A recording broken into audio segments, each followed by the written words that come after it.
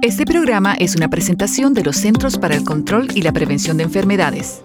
Bienvenidos a temas sobre el envejecimiento y la salud. Los saluda el Dr. Jeffrey Nemhauser.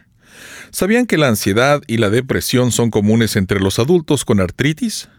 Aproximadamente 1 de cada 5 adultos con artritis tiene síntomas de ansiedad y 1 de cada 8 síntomas de depresión. Hoy vamos a hablar con la doctora Louise Murphy, epidemióloga senior y experta en la materia del programa de los CDC contra la artritis.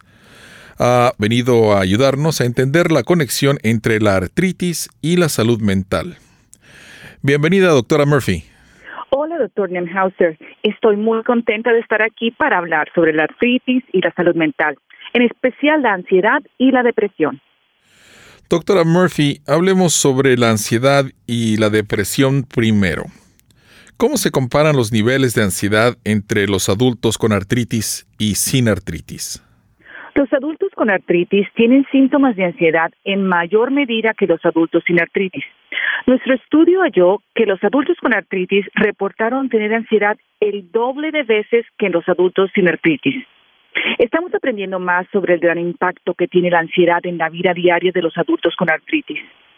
¿Cuáles son algunos de los síntomas comunes de ansiedad? Las personas con ansiedad podrían tener dificultad para dormir, sentirse inquietas o tener los nervios de punta. Podrían tener dificultad para concentrarse, sentirse preocupadas o irritadas y a veces se les puede poner la mente completamente en blanco. Interesante. Muchas gracias por compartir esos síntomas de ansiedad. Ahora, sigamos con la artritis y la depresión. ¿Qué ha aprendido acerca de esa conexión? En nuestro estudio hallamos que los síntomas de depresión eran 2 veces más comunes entre los adultos con artritis que en aquellos sin artritis.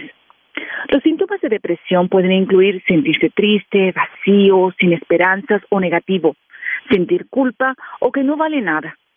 Las personas con depresión podrían perder el interés en sus pasatiempos y actividades. Podrían pensar en la muerte o el suicidio e incluso podrían sentir dolor físico como dolores, calambres, fatiga o problemas digestivos. Además, es importante notar que las personas con dolor crónico pueden tener niveles de ansiedad y depresión aún mayores que aquellas sin dolor crónico. Tremendo. Así que no solo están manejando el dolor y otros desafíos de la artritis, sino que también deben manejar su salud mental. Sí, exactamente. Y de hecho, estar crónicamente ansioso puede efectivamente aumentar el riesgo de tener depresión. Entonces, ¿cómo pueden los adultos con artritis manejar la ansiedad y la depresión? Si se están sintiendo ansiosos o muy desanimados, lo mejor que pueden hacer es hablar con su proveedor de atención médica porque hay muchas maneras de ayudarlos a sentirse mejor. Les pueden recetar medicamentos para reducir la ansiedad y la depresión.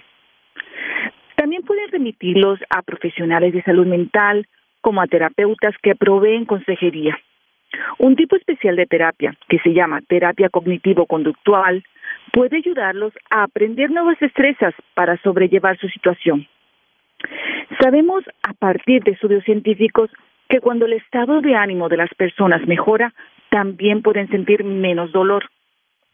¿Qué pasa si alguien duda en ir a su proveedor de atención médica porque le preocupa exponerse al COVID-19? Primero que todo, no está solo. Un estudio de los CDC reportó que el 32% de las personas evitaban la atención médica de rutina por preocupaciones por el COVID. Y al no recibir la atención médica que necesitan, las afecciones físicas y mentales pueden empeorar.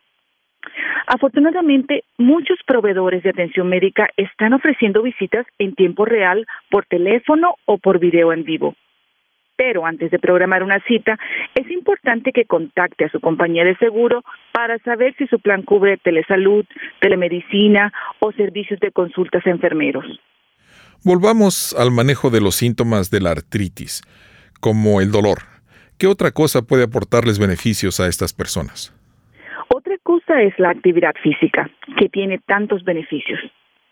Puede reducir el dolor de la artritis, mejorar su función física y estado de ánimo y ayudarlas a sentirse mejor en general.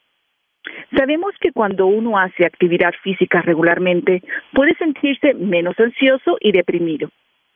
En realidad, cualquier cantidad de actividad física puede ayudar, pero los adultos con artritis que hacen al menos 150 minutos de actividad física moderada a la semana, como caminar, son quienes más beneficios experimentan.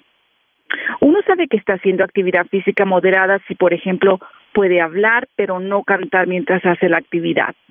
Si yo tuviera artritis y quisiera comenzar a hacer más actividad física, me preocuparía lesionarme. Esa es una excelente observación. Algunas personas con artritis se resisten a hacer más actividad física porque tienen miedo de lesionarse o de que desencadene dolor. Afortunadamente, hay clases para adultos con artritis que pueden ayudarlas a hacer ejercicio de manera segura y a mantenerse activas, como Walk with Ease, Enhanced Fitness y Fit and Strong. Otra forma de comenzar a sentirse mejor es asistir a una clase de educación en automanejo, como el programa de automanejo de enfermedades crónicas. Al igual que con la actividad física, las personas que asisten a estas clases experimentan muchos beneficios, como mejor estado de ánimo y más confianza en su capacidad de manejar su enfermedad crónica. ¿Hay algo más que quiera compartir sobre la artritis y la salud mental? Sí, me gustaría concluir diciendo que hay buenas noticias para los adultos mayores. Muchos estudios muestran que los adultos mayores tienen menos probabilidades de tener ansiedad y depresión que los adultos menores y de mediana edad. En nuestro estudio de adultos con artritis, 1 de cada 10 adultos de 65 años y mayores tenía ansiedad y solo 1 de cada 16 tenía síntomas de depresión. Los adultos mayores son capaces de hacer buen uso de las destrezas de superación que aprendieron a lo largo de la vida. Doctora Murphy, muchas gracias por estar con nosotros hoy y por enseñarnos sobre la conexión entre la artritis y la salud mental y lo que la gente puede hacer para sentirse mejor. Muchas gracias por invitarme. Para obtener más información, visite cdc.gov/arthritis, ARTHRITIS. Hemos estado hablando hoy con la doctora Louise Murphy, epidemióloga senior y experta en la materia del programa de los CDC contra la artritis. Para obtener la información de salud más precisa, visite cdc.gov/Spanish o llame al 1-800-CDC-INFO, es decir, 1-800-232-4636.